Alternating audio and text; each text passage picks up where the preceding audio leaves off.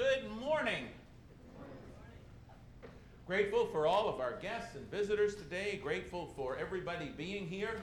I'm grateful for a lot of things today. I am especially, hopefully always, first and foremost, grateful for what Jesus Christ has done for me. I appreciated the prayer around the communion table for what Christ has done for me and what I have for an eternal hope because of His blessed gift of His blood and showing me through the Scriptures, as He has to many of you, what it takes to access that blood and to have my sins forgiven and to know that these things are written so that we can know that we have eternal life. 1 John 5, verses 11 through 13. I am so very, very grateful for that.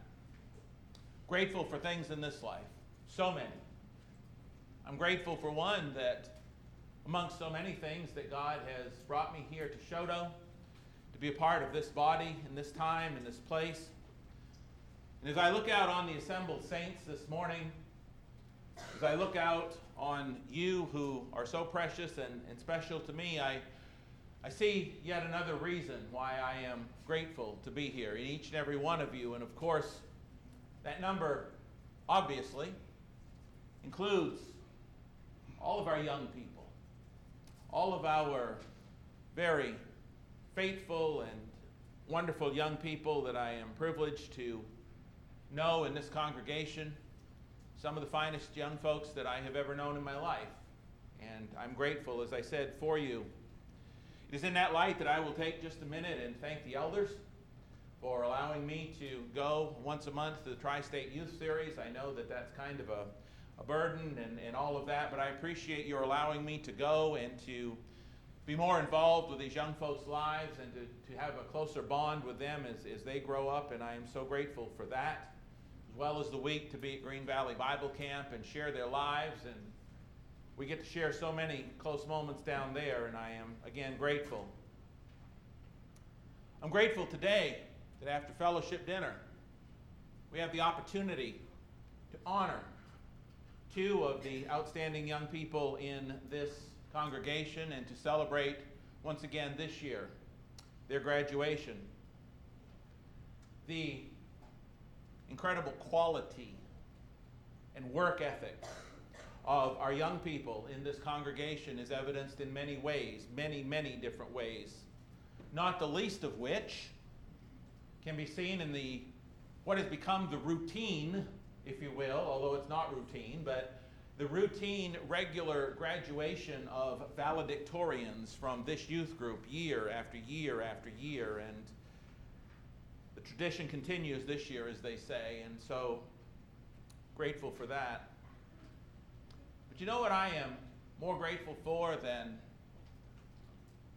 our young people's graduation and all that they have accomplished? I am grateful for their faithfulness and their continuing commitment to the Lord Jesus Christ. And so this morning, with today's graduation celebration looming this afternoon, I wanted to take this opportunity to not just speak to our graduates, but to all of our youth as they grow up and they grow forward into adulthood, and far, far more importantly than that, as they grow up and on into eternity in Christ Jesus. And we're going to do this with a sermon entitled, Keep Your Priorities Straight. Keep your priorities straight. Now, as you're spelling that out, if you take notes, that's not plural. It's not keep your priorities straight. It's keep your priority straight. Because I want you to know this, I want you all to know this, but especially our young folks. And I want you to mark my words right now, and I don't want you to ever forget them. Don't worry, Satan's not going to let you forget them. No matter what you want to accomplish most in this life, no matter how hard you have worked or how hard you are prepared to work in order to accomplish that which you want most to accomplish most in this life, that is absolutely nothing by comparison to how much Satan wants and is willing to work and will stop at absolutely nothing in order to see that you do not make it to heaven. You can count on it. Satan will work so much harder to accomplish his goal than you ever could, to accomplish whatever yours may be. Satan will exhaust every effort, and those that have been in Christ for decades understand this. And I want for our youth to understand it too. Satan will exhaust every effort. He will offer every opportunity. He will provide every diversion. He will provide every distraction. He will build up every wall. He will establish every obstacle and seek to provide you with every excuse and self-justification in his arsenal in order to stop you from continuing to study and to grow and to stay faithful to and obedient to the Lord God. He will. Won't he, church? You know this. That is why, young folks, you must keep your priority straight. This is why you must keep your priority God, period. No matter what else you hope to accomplish in life, because as Jesus said in Matthew 16 and verse 26, for what will it profit a man if he gains the whole world and loses his own soul? What indeed? So this morning, I want to first look at three young individuals who had the opportunity in their life to get and to keep their priority straight, or to get and to keep their priority God. And let's see what they did with it. The first one I'm going to ask you to take a look at with me is Moses in Hebrews chapter 11. Would you turn there with me in your Bibles, please? And again, it's very important that you look in your Bibles and make sure that what you're hearing from me is what God said. I make mistakes. I don't always get things right, and I'm no authority on anything. God is the authority on everything. Christ has the authority in all things. Check out in his word to make sure that what you are hearing is what is said in the scriptures. Trust God. Do not trust Doug. First young person we will look at who had an opportunity to keep his priority straight or keep his priority God was Moses. In Hebrews chapter 11, the writer begins in verse 24 by saying, by faith, Moses, when he became of age, you see, he's a young man, refused to be called the son of Pharaoh's daughter, choosing rather to suffer affliction with the people of God than to enjoy the passing pleasures of sin, esteeming the reproach of Christ greater riches than the treasures in Egypt, for he looked to the reward. I want you to take a minute and consider with me the opportunities that were his as a grandson of Pharaoh in Egypt in that time. I want you to consider the opportunities that entailed, the riches of Egypt. He was a grandson of Pharaoh, adopted, but nonetheless. The opportunities he had for education and glamour and accomplishment and riches and notoriety and fame and all of those things. But the scripture says in our reading that when he grew up, or when he became of age, whichever your version says, he made a decision to make God his priority and to keep God his priority, no matter the cost. Think of how that must have disappointed some of the people that he had previously known, the young ladies of Pharaoh's court or his adoptive mother. We don't think too much, we don't talk too much about his adoptive mother, and how that must have hurt her that he was choosing God and God's people first and foremost over everything that she had to offer as a daughter of Pharaoh. But you know what? His decision to make God his priority and to keep God his priority for the rest of his life led to all the blessings that God gave him throughout the rest of his life, as well as eternal life, we believe. How can you say Moses didn't make it, right? In verse 25 where I read, it says that he gave up the passing pleasures of sin. I don't want us to think so much and focus on the word sin, and I don't want us to think so much and focus on the word pleasures, but think about passing. What does that tell you? It tells you they were fleeting. It tells you they were only for a moment. He gave up the passing pleasures of sin for the lasting treasures of heaven. Think of the rich man and Lazarus, and how when the rich man died, all of the stuff that he had and all of the goals he had accomplished didn't amount to anything in comparison. We think of what King Solomon said in Ecclesiastes 12 when he told us that the whole duty of man is to obey God and keep his commandments. Certainly if anybody knew what it meant to be rich and famous and have everything he ever wanted at his disposal, it was Solomon. And yet he said the whole duty of man is to obey God.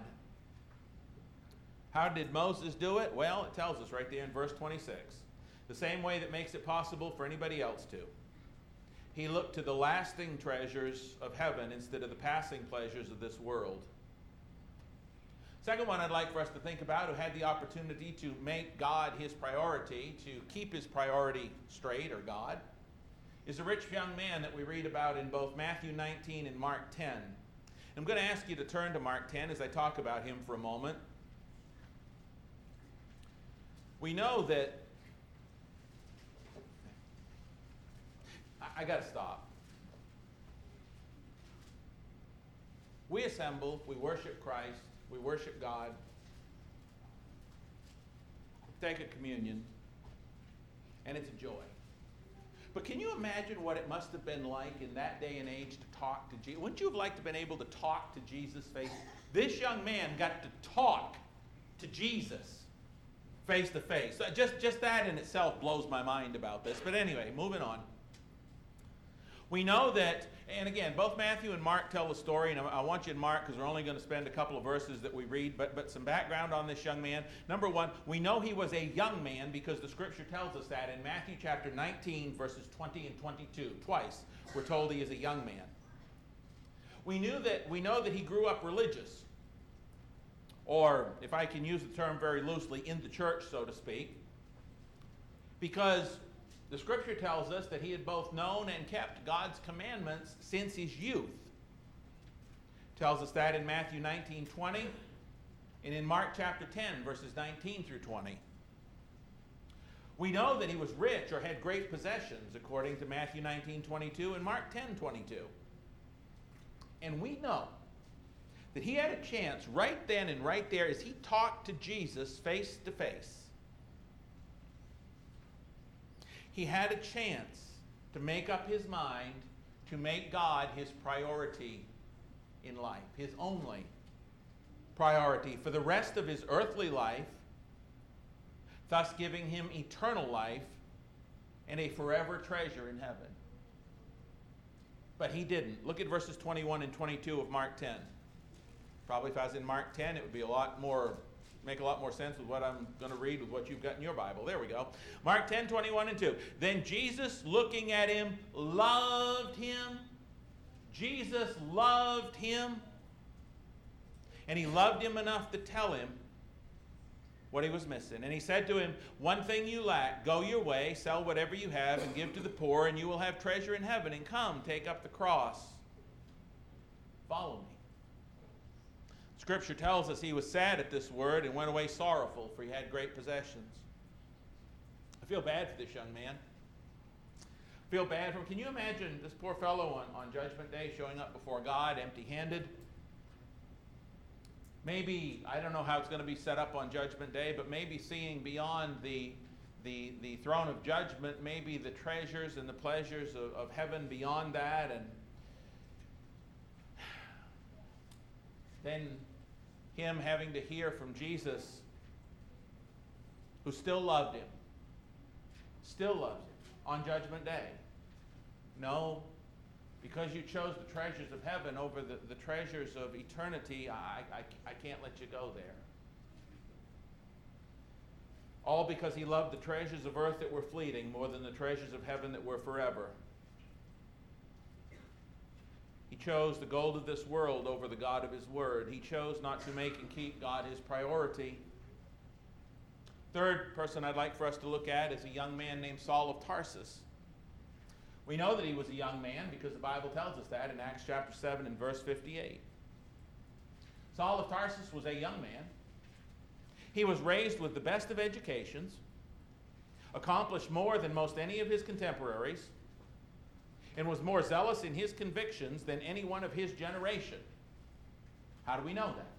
Because the Bible says that. Acts chapter 22, verses 3 through 5, and Galatians chapter 1, verses 13 and 14. By the way, if you're not taking notes, you say, I don't think that's in the Bible. Please, everything is recorded on our Facebook page. Go back and listen to the lesson again. But when Saul of Tarsus came face to face with the reality of who Jesus really was on the road to Damascus, Saul of Tarsus came to understand the worth of all of those other worldly accomplishments combined when compared with knowing God. It was this same Saul of Tarsus who would later write in Philippians 3, 4 through 12, if anyone thinks he may have confidence in the flesh, I have more so. Circumcised the 8th day, of the stock of Israel, of the tribe of Benjamin, a Hebrew of the Hebrews, concerning the law, a Pharisee. Folks, it didn't get any better than that. Concerning zeal, persecuting the church. He said, I'm willing to go out there and actually kill people for what I believe. You don't have a stronger conviction than that. Paul had that. Concerning the righteousness which is in the law, blameless. He said, I was blameless when it came to the old law. Not many could make that claim. But what things were gained to me, these I have counted loss for Christ. What's Paul saying? Paul's not saying, please don't get the wrong impression here. Paul's not saying that those other things are not important. That's not what he's saying. What he's saying is that they're not important when it comes to comparing them to knowing Christ. That's what he's telling you. He goes on to say, yet indeed I count all things lost for the excellence of the knowledge of Christ, my Lord, for whom I have suffered the loss of all things, and count them as rubbish, that I may gain Christ, be found in him, not having my own righteousness, which is from the law, but that which is through faith in Christ, the righteousness which is from God by faith, that I may know him. Paul said, there is nothing I did that compares to knowing Jesus Christ. There's nothing that I had that compares to knowing Jesus Christ. Knowing him, he says, I want to know him in the power of his resurrection, the fellowship of his sufferings, being conformed to his death, if by any means I may attain to the resurrection of the dead. Paul said, I don't care what it takes. I want to be resurrected and be in heaven. Nothing else compares to that. Nothing. Give it all up for that. How is he going to do that? Same way Moses did. By keeping his eyes on the eternal reward rather than those things in the world.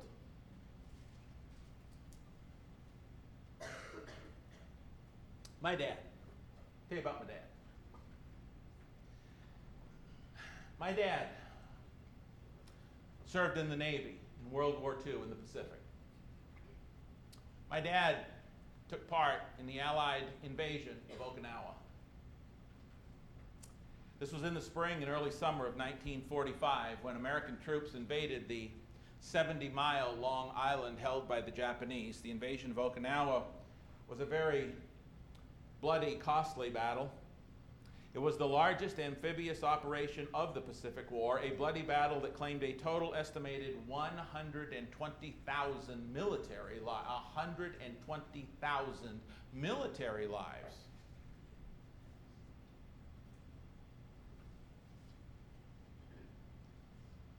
My dad was in that. My dad passed away on February the 1st, 2002, a little over 20 years ago. And in my brother's living room, my brother Dwayne, in his living room, this is hanging on the wall.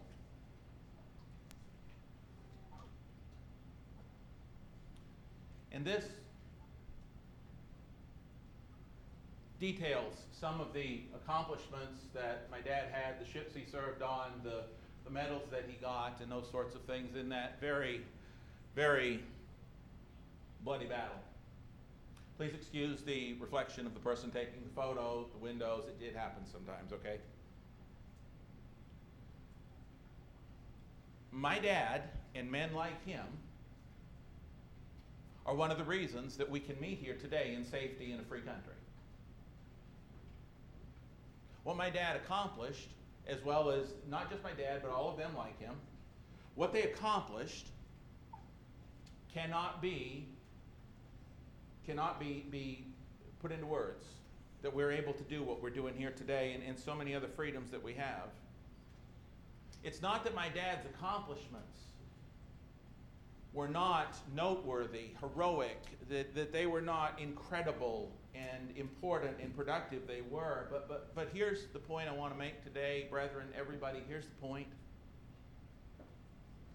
By comparison, two very important words, by comparison, what my dad accomplished in World War II, along with all the others that served, everything you see up there,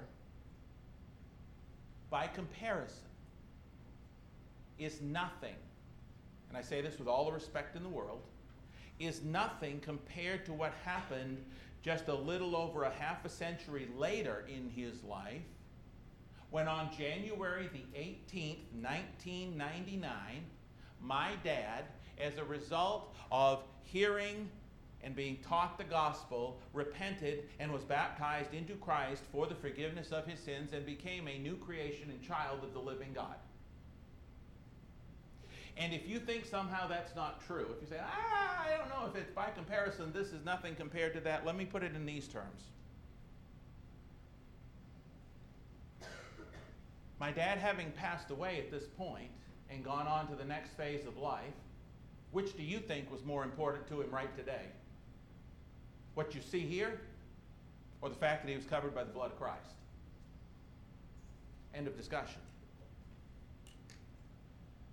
And again, it's not that those things aren't important, but keeping your priority straight, keeping your priority God, keeping your mind on things above where Christ is seated at the right hand of the throne of God, instead of keeping it on earthly things, is something that we all need to do. It's something without which we will not get into heaven despite anything we accomplish on this earth and in this lifetime. And so as I got to thinking about this, and I got to thinking about some of these things, I want to just throw out that one of the things that is so beneficial to us and helps us so much with that, with staying committed and keeping God as our priority, is to submitting to the wisdom of God when it comes to whom we will choose to spend the rest of this life with. That's important. That is so important. When we choose who we are going to marry and spend the rest of our lives with, that has so much to do with keeping our priority God.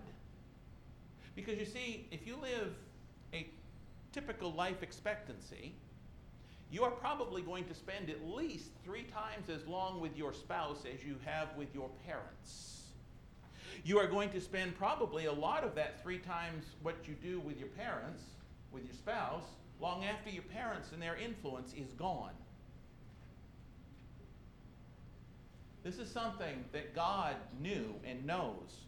And God wants us to keep him as our priority for life. And so he has, from the very beginning, stressed this idea. You will recall as early as Deuteronomy chapter 7, God told his people through Moses not to intermarry with those who were not his people. And he even told them why. He said this in Deuteronomy 7, 3 and 4. He says, "Nor shall you make marriages with them. You shall not give your daughter to their son, nor take their daughter for your son, for they will turn your sons away from following me to serve other gods. So the anger of the Lord will be roused against you." He said, if you do, they're going to turn your heart from following me. Probably the single greatest example of that, and the saddest, is found in another young man. Another young man who became king in his youth, and whom God had given more wisdom than anybody else alive. That's a lot of wisdom. But yet, even with all that wisdom, 1 Kings 3 and verse 12, he did not keep his priority straight. He did not keep his priority God. And he therefore incurred the wrath of God, which even he could not withstand. The man known as Solomon. Turn to me to 1 Kings 11. 1 Kings 11.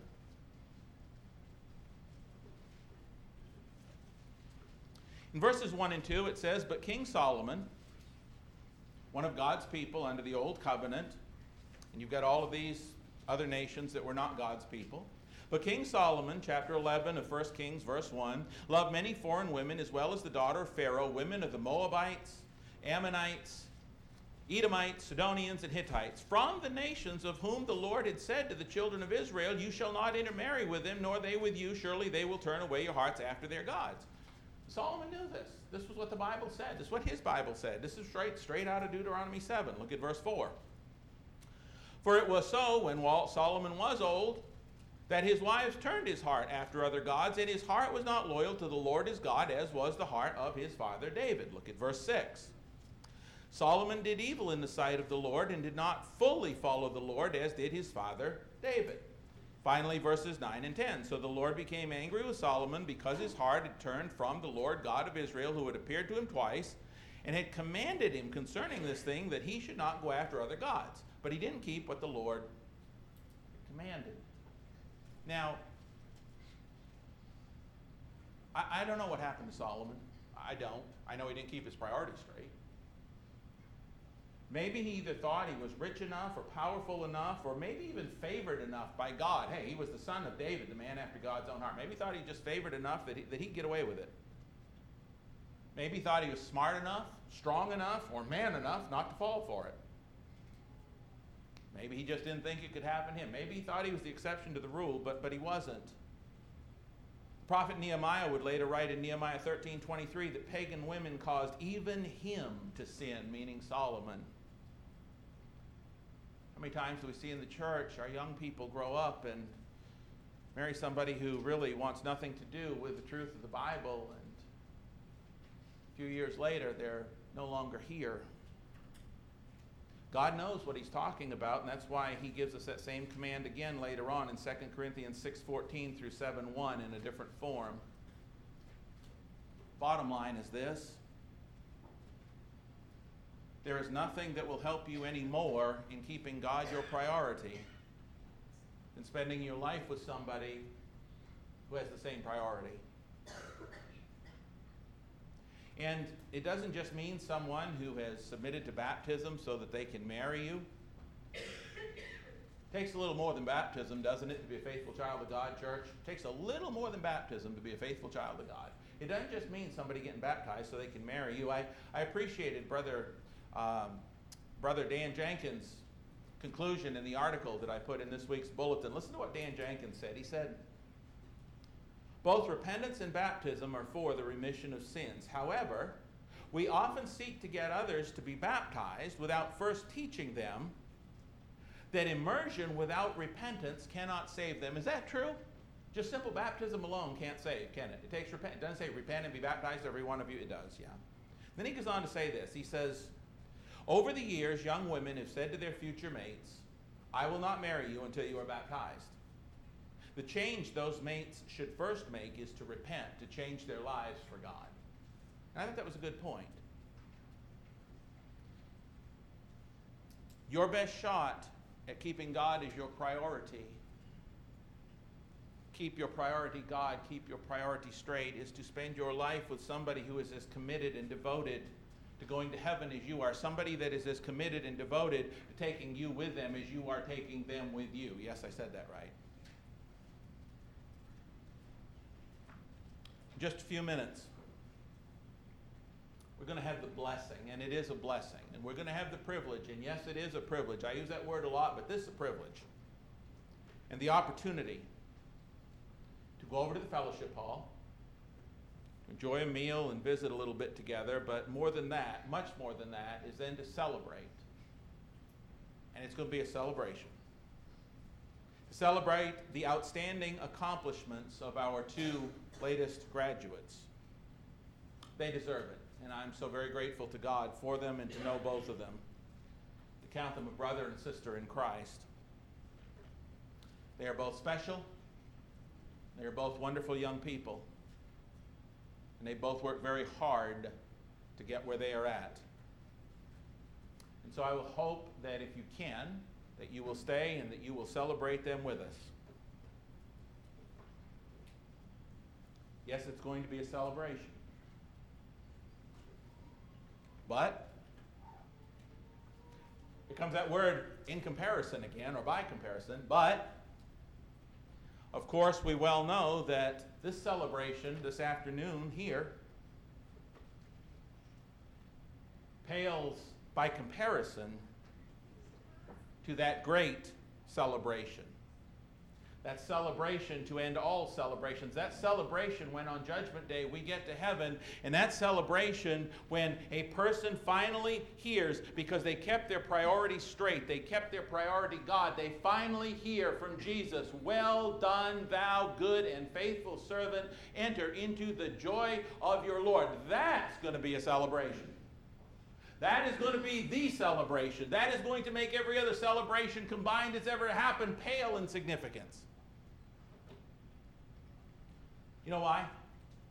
Well, it's a lot of reasons. I'll give you just one because I don't want to take your whole afternoon. We got other things to do. I'll give you one reason. Because that celebration is going to last for all eternity. Revelation 22, 1 through 5. And so this morning, if you're somebody here who's not yet repented and been born again of the water and the Spirit, being immersed, as the Scripture says in Acts chapter 2 and verse 38, repenting and being baptized for the forgiveness of your sins. We'd love to immerse you this morning. If you're somebody here this morning and you've heard this message, you said, "Well, that doesn't sound right. I'm not sure that's scriptural." Please, let somebody know. Let's sit down and study. Let's sit down and talk. Let's sit down and not just talk about our opinion, your opinion, somebody else's opinion. Let's sit down and open God's Word and see what it says. We'd love to do that with anybody who has any questions about anything they've heard or not heard this morning. That's what we're here for. But if you are somebody who has humbly submitted to the Lord and obeyed Him and been born again of the water and the Spirit for the forgiveness of your sins, maybe you're one of our older young people. Maybe somewhere along the line you have failed to keep God as your only priority in this life, and you know He's not at the top of the list, and you know He needs to be, and you just need the prayers of the church in order to help you to do a better job of keeping Him as your only priority in this life, so that you can hear those words, "Well done, good and faithful servant," and be with Him throughout the entirety of the next one. We'll pray for you. If you would be baptized into Christ, if you'd like a Bible study, if you need the prayers of the church, if there's something that we can help you with right now, please make your way down here. We're not mind readers, to the front while we stand and as we sing.